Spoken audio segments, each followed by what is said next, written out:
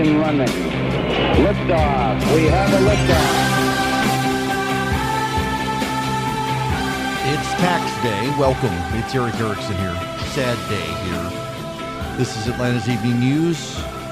The phone number 404-872-0750, 1-800-WSB-TALK. Notre Dame continuing in flames. What a sight to see. For those of you who don't know, the cathedral is 850 years old. It took 100 years for craftsmen to build it. What is most remarkable about Notre Dame is that it's undergoing or was undergoing a restoration process. And one of the restoration and renovation aspects of it was scientists and engineers trying to figure out how the roof of Notre Dame was actually made. No one has ever been able to figure out how the roof of Notre Dame was made. There have been theories, some of which have been credible, but the actual construction of it has remained a mystery for 850 years and will remain a mystery now. One of the aspects of this that should be addressed out of the gate is there have been a series of church fires in Catholic churches around France in the last month. And so immediately a lot of people began to speculate that maybe this was related, but it does not appear to be the case at all. There is a restoration process. The fire started in the area of the restoration, much like if you'll recall years ago when Windsor Castle burned down, that it was in the renovation areas. It was spotlights, caused heat in a certain area and caused paint and other fumes to ignite. It really is an immeasurable loss. This was a priceless symbol, a priceless building, a priceless work of art and architecture. And we don't actually build buildings like this anymore. The style, the design, the effort is completely removed and forgotten by history as to how to build something like this. Now, there are some I see today who say, well, we could rebuild it faster and better and with better technology. I'm not so sure. And even if so, we will have lost, for example, the famous rose windows of Notre Dame. The rose windows of Notre Dame were removed in World War II to ensure that the Nazis could not blow them up, nor that the Nazis could take them as treasure. They're gone. One of the things that was preserved is the crown of thorns that was on Christ's head.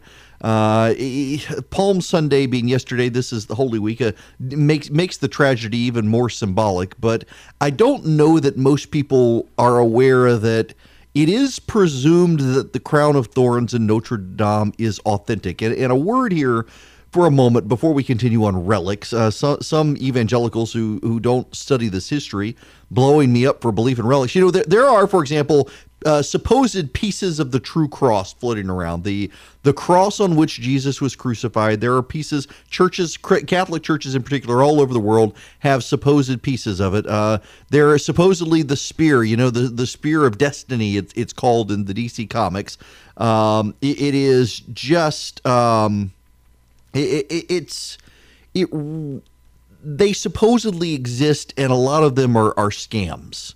The Shroud of Turin is one that, you know, there's some credible evidence in lineage that it may be legit. The carbon testing on it several years ago was flawed, just to the extent that it was tested on an area of restoration of the shroud, but no one really knows. But there are some legitimate relics within the church that have been preserved. And when I say legitimate, they cannot be traced all the way back to the time of Christ's living, but they can be traced back genealogically, if you will, by bill of sale, if you will.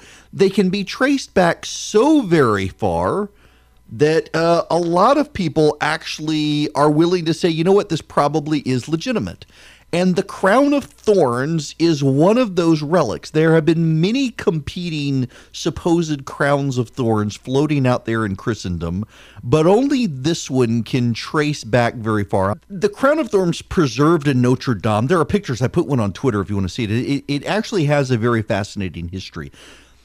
You can trace this crown of thorns all the way back to about, within about 100 years of Christ dying on the cross.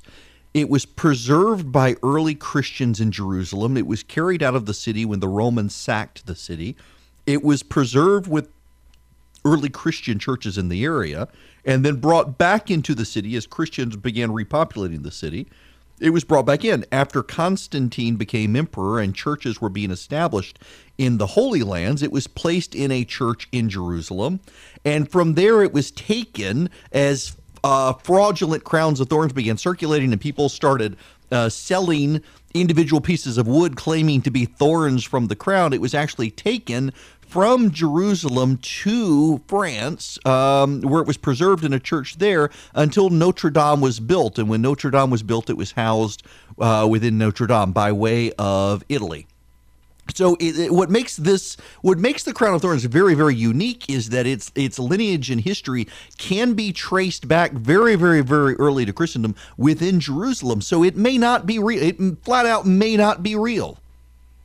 But the fact that it is one of the very few relics of the church that can be traced back super close in time to the crucifixion gives it a level of authenticity that most of the other relics do not have. It is treated as the real crown of thorns by the Catholic Church. It has been preserved in a glass and gold tube on display for over 1,000 years now, which just makes it fascinating. It has thankfully been preserved. The instruments used to give the sacraments in the Catholic Church, those have all been preserved. The minor statuaries have been preserved. The crown has been preserved. There actually is a piece of what is claimed to be the true cross in Notre Dame. It too has been preserved. That one I'm more dubious of because there are all these pieces floating around. But you can't put a price on this. And we do not build buildings like this anymore. And you can take the side of modern technology, but the intricacies of the carvings, the roofing, the timber work, it's not done anymore. This is this isn't a loss for Christendom per se. It is a global loss of art and architecture. I mean, this is a cathedral that people around the world went to Paris to see. It was the most visited landmark in Paris. More people visited the Notre Dame Cathedral every year than visited the Eiffel Tower. More than 15 million people last year visited Notre Dame. Reminded of Isaiah 65. For behold, I create new heavens and a new earth, and the former things shall not be remembered or come into mind. The grass withers, the flower fades, the cathedrals fall, but the word of the Lord stands forever. Just a day to put things in perspective, I suppose. I actually wrote this morning. I over at the Resurgent on Holy Week every week, I spend most of my time not writing about politics and spend the week writing about faith and culture issues. And it was actually my piece this morning was that all of these things are temporary. All of these things fade away. Everything fades away except eternity. And so we should spend less time on politics, more time on family, and a great deal more time on eternity. And see Notre Dame in flames today really is something. As I speak right now, the fire continues. They are afraid now of the walls collapsing. President Trump tweeted earlier that they should use a water tanker and drop water on the cathedral to put out the fire. Firefighters around the world noting that would actually cause the complete collapse of the structure if they did that, the weight of the water falling. So they're not doing that. But the fire team in that section of Paris is considered one of the top 10 firefighting teams on planet Earth. So if there's a firefighting team that can handle the fire, that would be it. The problem is cathedrals are supposed to be open and airy, and because they were built at a time there was no artificial ventilation, and they were built with natural ventilation, encouraging the air to flow through the cathedral, and that, of course, makes them highly, highly prone to devastating fires should one spread. And we're witnessing that today. The spire has fallen. They are worried now the bells of Notre Dame will collapse. Okay, guys, a quick timeout for this week's sponsor. And, I get a script. When you do a live read, you get a script, and it gives you suggested talking points. And so this week, the sponsor is my butterfly pillow, and I appreciate it. And, the script starts that not all of us sleep the same way. 63% of Americans sleep on their side. Are you one of them? And then talks about my butterfly pillow. Forget the script. I can do this one. Why can I do this one? Because I've been traveling with my butterfly pillow when I have to stay in hotels of late. Because, hotel pillows they're like pancakes. I mean, they're really, really, really fluffy, and you put your head on them and flat out pancakes. And I have stayed at a hotel recently where I know there was a bunch of road noise. And so one of the cool things about my butterfly pillow is that in addition to being adjustable, I mean, you can adjust the height on this thing, but it also has a Bluetooth night owl speaker. So you can actually stream from your phone to the pillow and listen to music or podcast, or I use the Calm app when I'm in a hotel, and listen to it on my butterfly pillow. So you get a soft pillow, but it doesn't flatten out like a pancake, and you can adjust it. So it supports your neck. Your neck doesn't get cricked. It's a great pillow. It is thoughtfully designed, clearly by people who have had these problems. And, as the script says, it keeps your neck and spine in alignment throughout the night, even if you switch sides. It really does. Really am a fan of this pillow, and listeners to my show can save $30 off the list price of $129. Use code ERIC at checkout, and you'll get my butterfly pillow for just $99 and free shipping in the continental United States. Go to mybutterflypillow.com and enter code ERIC at checkout. Save $30 and get free shipping. That's mybutterflypillow.com. Check out code ERIC, and the great thing about it is you can take it with you to these hotels that have these horrible, horrible, fluffy pillows that flatten out like pancakes. You can use my butterfly pillow and get a good night's sleep.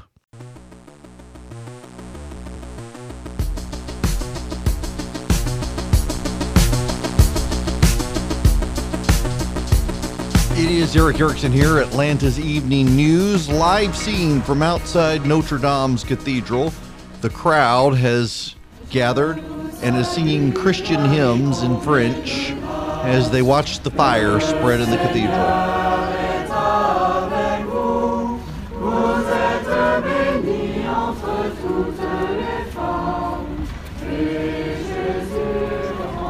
Just amazing to see this crowd. It's a huge crowd that has gathered on the banks of the Seine across the river from Notre Dame. The flames shooting up high above the cathedral, headed now into the bell towers. More and more people there. Paris is dark now, and people standing there lit by the flames and the streetlights singing. They are worried now the great bell will fall. If the great bell within the tower of Notre Dame falls, the tower itself, they say, will collapse. Firefighters are redoubling their efforts. They have formed brigades within the cathedral. The fire mostly in the roof area, according to French media reports. The firefighters are spraying water to try to keep the flames at bay while they can remove as many works of art as possible, and they have been doing this, but they believe that the overall structure will be completely lost. The entire roof and spire caved in. Just sad to see.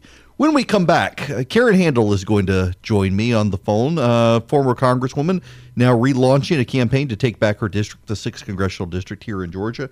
And a brief word, if you'll allow. Ann Lewis has passed away. You may not know the name Ann Lewis, but you know the works of Ann Lewis. Ann Lewis was a mentor of mine, actually. When I was a young lawyer, I wanted to do election law, and Ann Lewis was one of the few lawyers in Georgia that did election law that was actually willing to help a young guy right out of law school. And she was just an invaluable resource for me and a friend who I did not get to see very often.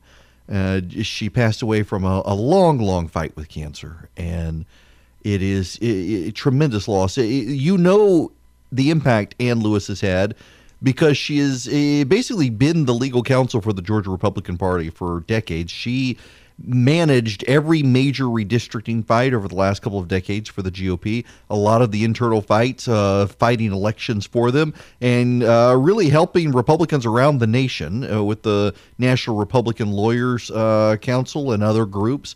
Just a wonderful, wonderful person whose life really, even if you did not know her, she impacted you directly through helping shape public policy and helping shape this state into a Republican state. She will be dearly, dearly missed by a lot of people, myself included. I saw her last year at an event I spoke at. She came up to me and was telling stories on me, my days as a young lawyer and the dumb things I would do. She made me a better lawyer, and she was a wonderful person, and she will be missed.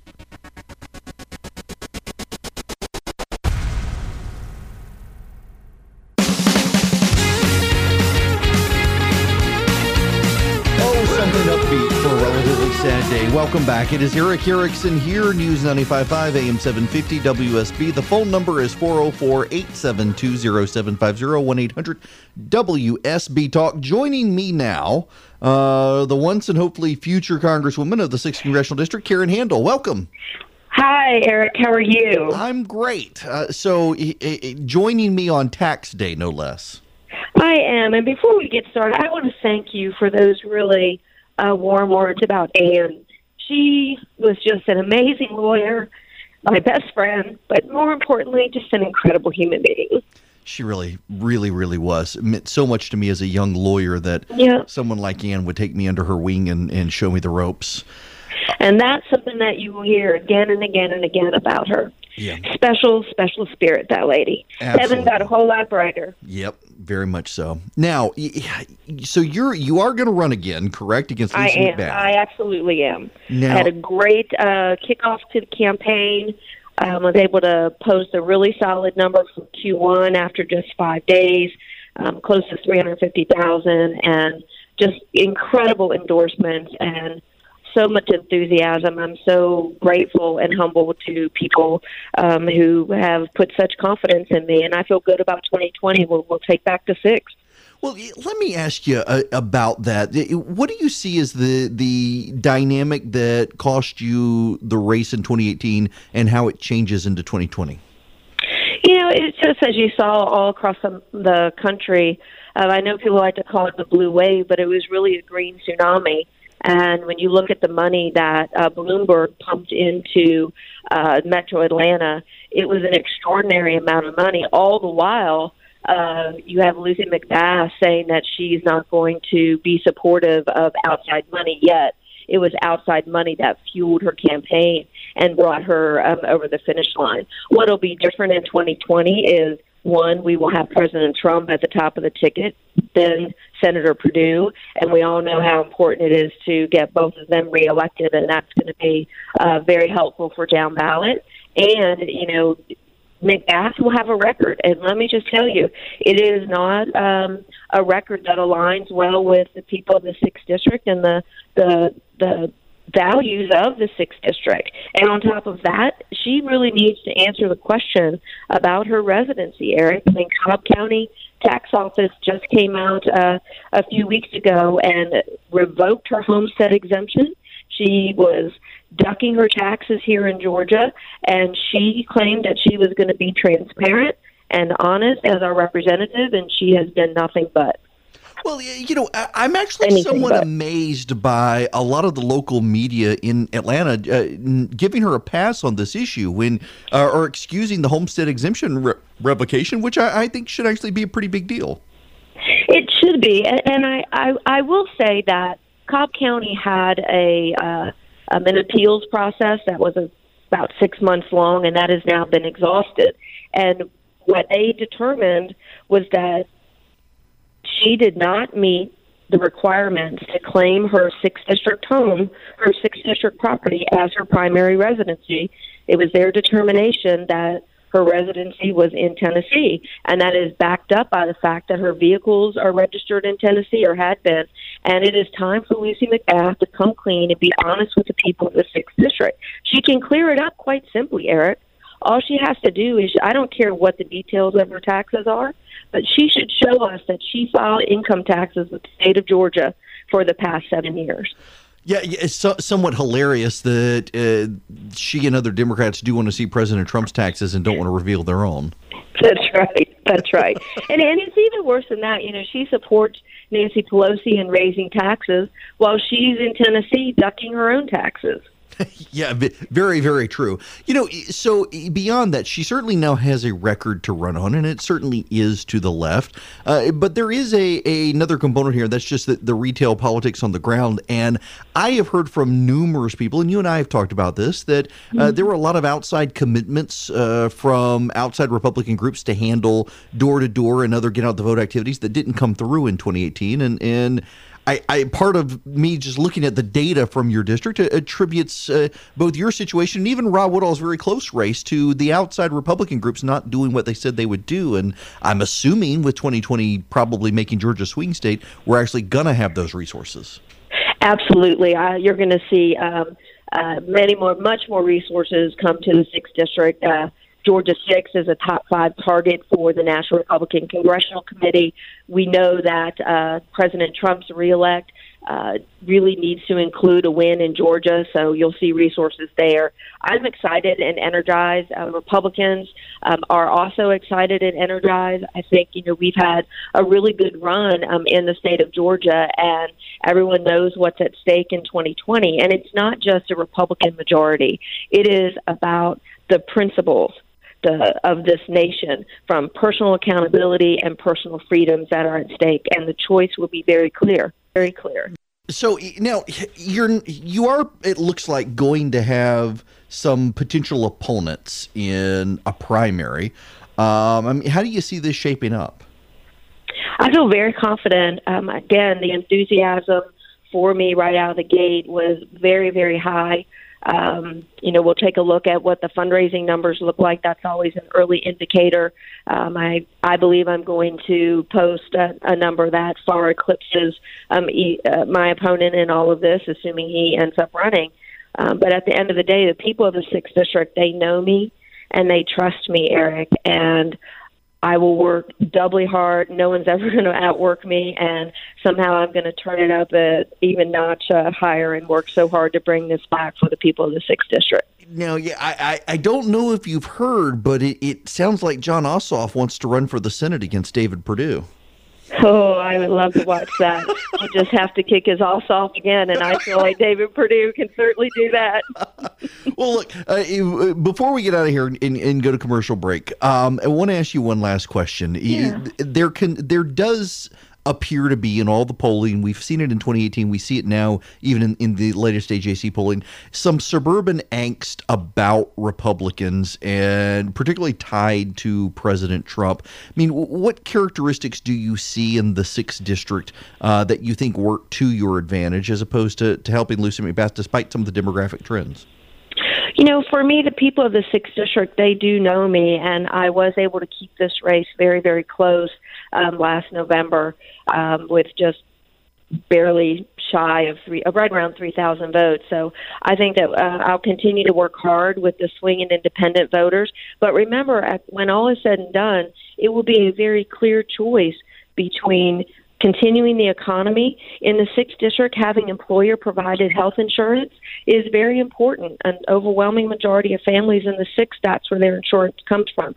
Do we have other issues to deal with on health care? Absolutely, and I'm committed to finding solutions there. But the people of the 6th will not be aligned to this progressive socialist agenda that is coming out of Washington, the anti-Semitism that we're getting from Representative Omar, for a district that has one of the highest Jewish populations of any congressional district in the country. So the contrast is going to be very, very clear, and I'm going to deliver that message, and in doing so, we will retake the 6th. All right. Karen Handel, good luck to you out there. You stop by anytime. You bet. Thanks so much. Bye-bye now. God bless. Thank you. That's Karen Handel, former Congresswoman, former Secretary of State, running again for the 6th Congressional District. Again, a 3,000 vote margin in 2018. In large part, if you ask me, and I'm not alone in this, the National Republican Party promised to handle the get out the vote effort in the Republican suburbs in Georgia and never actually came through with it, which also hurt Brian Kemp. He could have improved his margin in the state, but certainly hurt Karen Handel, Rob Woodall, and Sam Teasley and people like that. So with that effort in 2020, this is definitely a real potential re-pickup for the GOP, and best of luck to Karen Handel.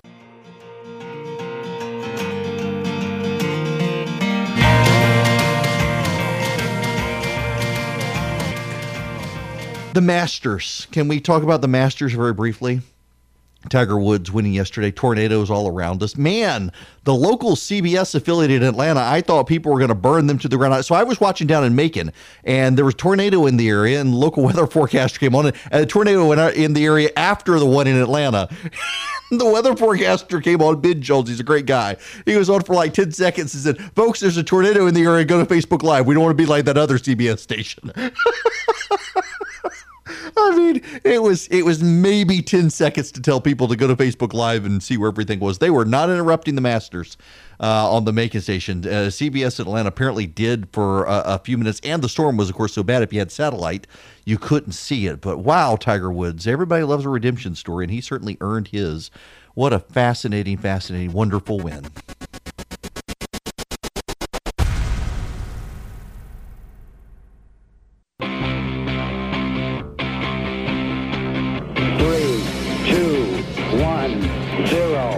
Engine running. Liftoff. We have a liftoff. Breaking news, and this is good news. Breaking news. The fire and police chiefs of Paris saying the structure of Notre Dame has been saved. They have stopped the fire from spreading to the northern belfries, and the flying buttresses are secure. That is wonderful news. They had been worried that the Great Bell of Notre Dame would collapse, which would bring down the northern tower. And if the northern tower collapsed, that would cause the southern tower of Notre Dame to collapse as well. They do believe right now, this is Bloomberg News reporting less than 2 minutes ago, that the fire and police chiefs of Paris saying the structure has been preserved. The fire has been stopped on its advance into the northern and southern belfries. That's wonderful. It really is. Gosh, y'all, this is a sad day. So Ann Lewis died, I mentioned, and she's not someone that I spoke to regularly in really the last few years. But when I was right out of law school, I mean, she and I talked all the time. She was a brilliant lawyer, and to find out, I saw Greg Bluestein tweeted out earlier today that she passed away. And then this with Notre Dame, I cannot express to you in words the beauty that has been lost. There are, and I don't know that you even can understand it if you haven't seen something like this yourself, but pictures cannot do justice to the beauty of Notre Dame, and it's lost. The rose window, literally the most beautiful stained glass window on planet Earth, not disputed by anyone. Artists for 800 years have gone and sat beneath the rose window to stare at it, the most beautiful stained glass window on planet Earth, cut out of the cathedral and hidden to keep it from the Nazis, and then replaced after World War II. It's gone. Does not exist anymore. On Holy Week of all things, Holy Monday, following Palm Sunday.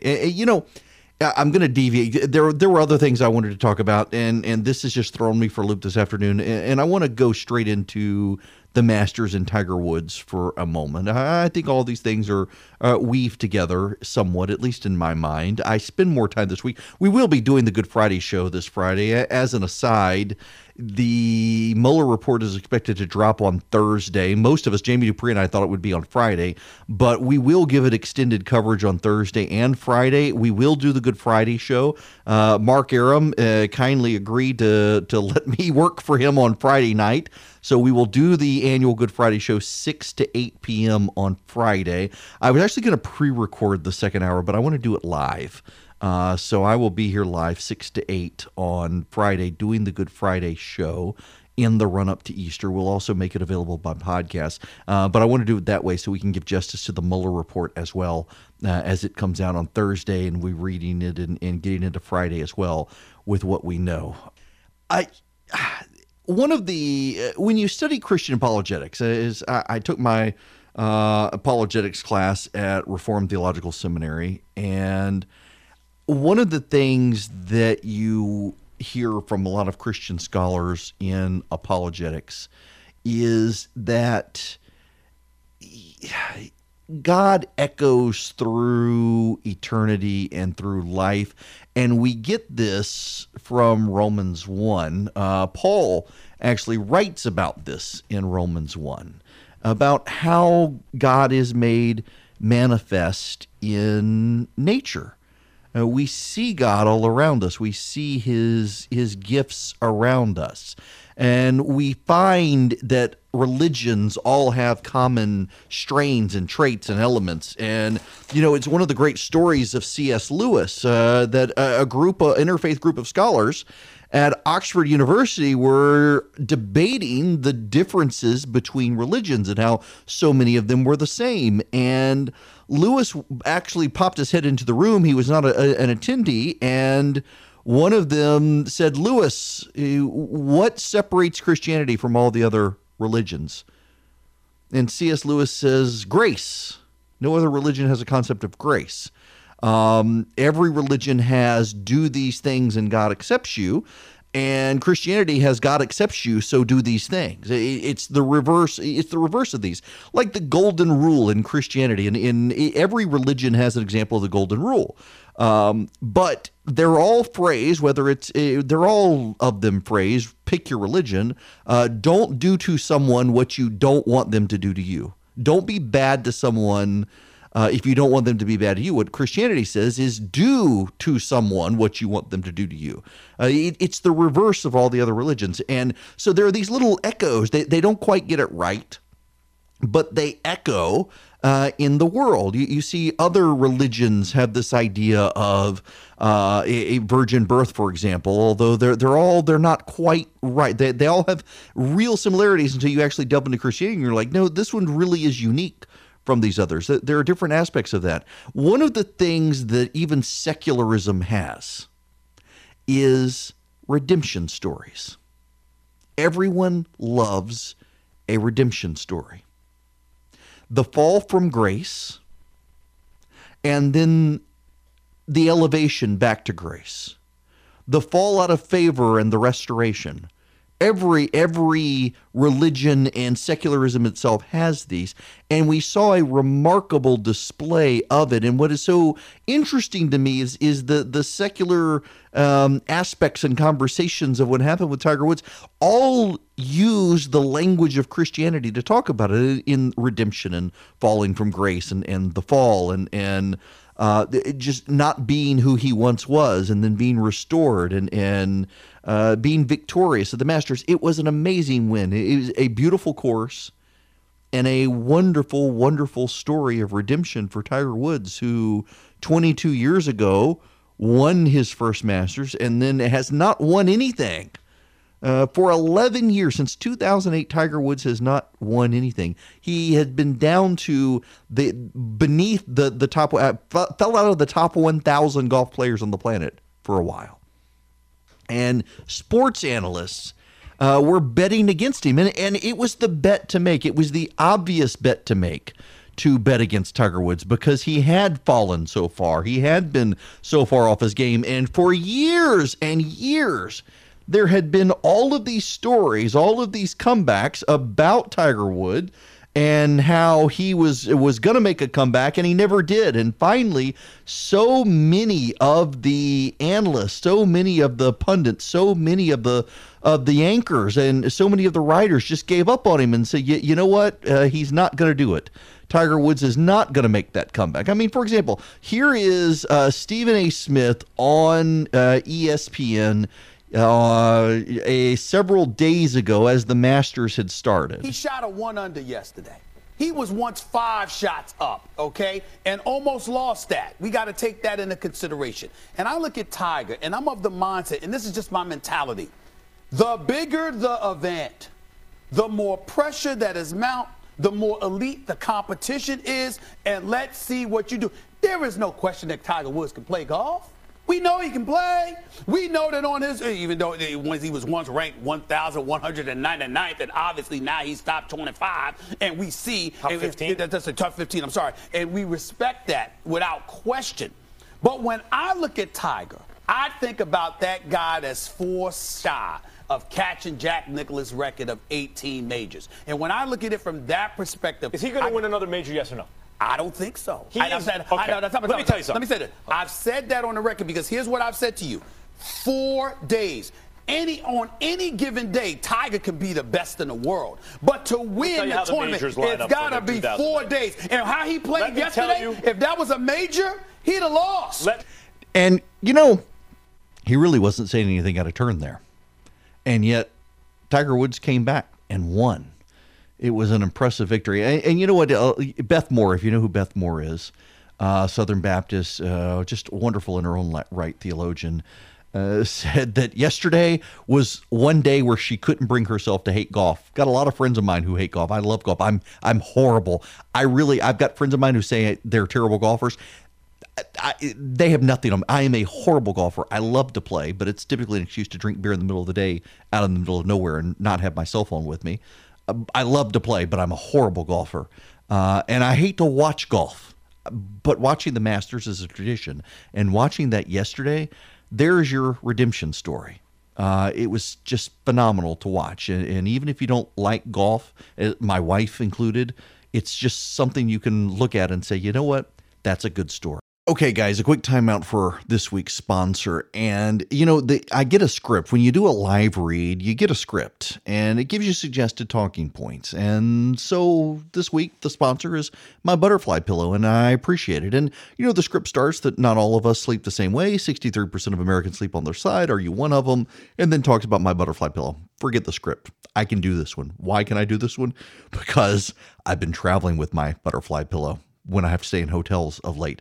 Because, hotel pillows they're like pancakes. I mean, they're really, really, really fluffy, and you put your head on them and flat out pancakes. And I have stayed at a hotel recently where I know there was a bunch of road noise. And so one of the cool things about my butterfly pillow is that in addition to being adjustable, I mean, you can adjust the height on this thing, but it also has a Bluetooth night owl speaker. So you can actually stream from your phone to the pillow and listen to music or podcast, or I use the Calm app when I'm in a hotel, and listen to it on my butterfly pillow. So you get a soft pillow, but it doesn't flatten out like a pancake, and you can adjust it. So it supports your neck. Your neck doesn't get cricked. It's a great pillow. It is thoughtfully designed, clearly by people who have had these problems. And, as the script says, it keeps your neck and spine in alignment throughout the night, even if you switch sides. It really does. Really am a fan of this pillow, and listeners to my show can save $30 off the list price of $129. Use code ERIC at checkout, and you'll get my butterfly pillow for just $99 and free shipping in the continental United States. Go to mybutterflypillow.com and enter code ERIC at checkout. Save $30 and get free shipping. That's mybutterflypillow.com. Check out code ERIC, and the great thing about it is you can take it with you to these hotels that have these horrible, horrible, fluffy pillows that flatten out like pancakes. You can use my butterfly pillow and get a good night's sleep.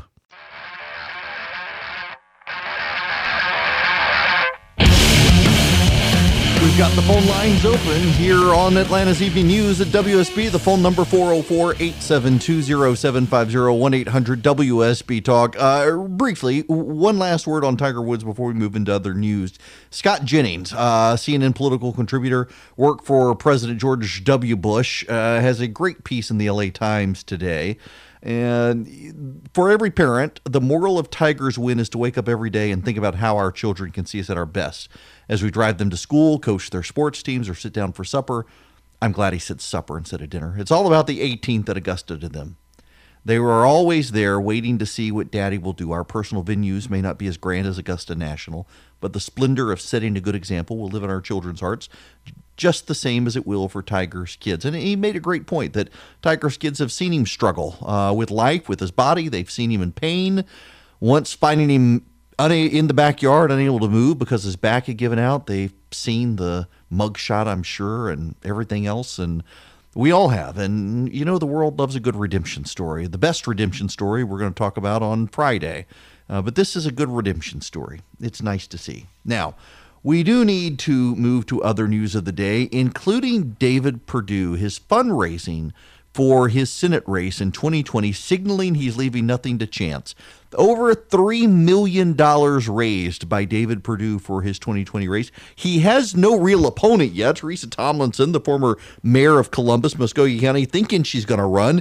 Democrats increasingly frustrated by Stacey Abrams. And I do mean they're starting to mutter to the newspaper that they're ready to move on from Stacey Abrams.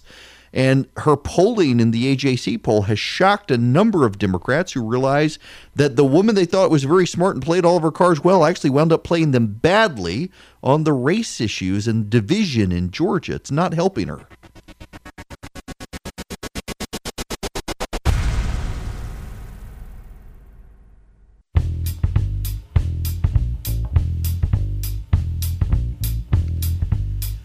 It is 39 after the hour, and I am Eric Erickson. This is Atlanta's Evening News on WSB. The phone number, 404-872-0750, 1-800-WSB-TALK. I want to play several sound bites in a row, and you'll get the gist of them. This is Beto O'Rourke. We will never forget. This is an incitement to violence against Congresswoman Omar, against our fellow Americans who happen to be Muslim. Here's Tom Perez, chairman of the Democratic National Committee. We have 571 days until the most important election of our lifetime. We have health care on the ballot. We've got good wages on the ballot. We've got our democracy is on the ballot. And what Donald Trump wants to do in the 571 days between now and the election is distract people. And here's Benny Thompson, congressman. Well, I saw the speech she gave, and I saw nothing wrong with it. I saw the president's manufactured tweet where he put pieces in there. But, George, we are a nation of laws, a democracy. Free speech is here. And, again, I saw nothing wrong with the Congresswoman's speech. And here's Phil Rucker from the Washington Post. You could also look at what President Trump has been doing the last couple of weeks and surmise that there could be some anxiety there about the Mueller report because he's been creating so many big headlines in other areas, going after Representative Omar very aggressively, other areas where he's been tweeting about immigration, for example. He's creating all these brush fires, which we know from covering him the last few years. This is what he does when there's a big story he wants to distract from or to get out in front of. And you talk to the president's aides and allies privately, and they do express some concern that this report could be politically damaging to them. And lastly, Brian Seltzler on CNN. Some people did something. 4 words. Probably not the best choice of words. It's easy for me to sit here and say I would have chosen different words, right? But the point is that this controversy was created. The construction of the frame, Omar downplays 9/11, is a key part of the story. These viral videos and tweets are how we argue about the future of America, but so much of it is based in bad faith. These outrage cycles corrupt us.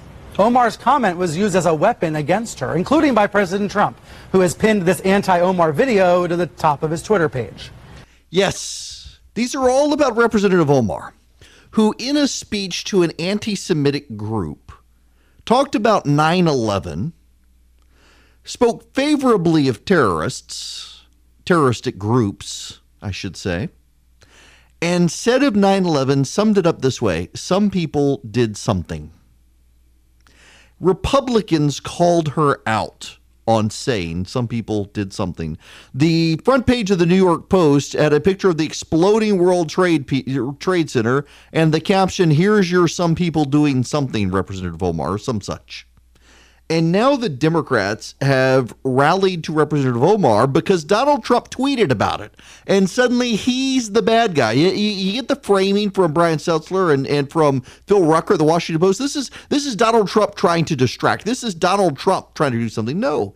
Had she never opened her mouth and said what she said about 9/11, this would not have been a story. And Democrats who have been defensive about her and have more than once called her out for what she said are suddenly doubling down in defense of her against the president. Why? Well, I want to tell you why, but first we got to go check traffic with Doug Turnbull. Thank you, sir. So the reason they're doing this is very simple. They have come to the conclusion that Representative Omar is going to continue to say crazy, outrageous, offensive stuff. And she's there for another year and a half, basically. She's not going away. She's going to keep saying anti-Semitic stuff. She's going to keep talking to anti-Semitic groups. She's going to keep talking to groups that have in the past had ties to nefarious types who don't really have the interests of this country at heart. And so they've got to defend her now. It's very much like, did you know over the weekend how many news outlets covered the fact that Ralph Northam did a fundraiser for Democrats in Virginia and prominent Democrats in the state attended? They didn't avoid Northam. They let him participate. They let him speak. How many national media outlets have covered that? Can you imagine if a Republican had done what Northam did, refused to resign and started fundraising? The media would make the Republicans own it. They totally ignored the story. It's the same with Representative Omar. The media is part of the Democratic establishment, and they are helping Democrats push back on the narrative about her because they know they're stuck with her. She's not going anywhere. And so they got to do damage control. And the way they're doing damage control is to take the but Trump attitude. We're going to get more of this, not less of this. And she's going to keep saying idiotic, offensive things. She's not going away. Now, to the phones, let's go to Scott. Scott, welcome to the program. Hey, Eric, can you hear me? I can hear you. Hey, I was wondering what the Stacey Abrams phenomenon here nationally. I mean, I understand she's a big story in Georgia, rightly so. So this one's actually easy to understand. 2 words, white guilt. You have a bunch of liberal newspaper white people in the media who gave all of their attention to Beto O'Rourke in 2018. Stacey Abrams, the black lady in Georgia, came closer to beating the Republican than O'Rourke did to Ted Cruz. And so now all these white liberals in the media are feel guilty. They didn't give her coverage in 2018. So they're trying to compensate for it now by building her up into something she's not, hoping that maybe she can become something in the future so they can assuage their guilt and repent of not giving her enough coverage in 2018. And of course, she's milking it for all it's worth. She's been on TV saying the reason she didn't get enough coverage, didn't get the coverage of Beto O'Rourke is because he was white and she was black. So she's played it up, but she's right. She is. White liberals like white liberals. And Beto lost, so they've got to repent. And this is how they're repenting.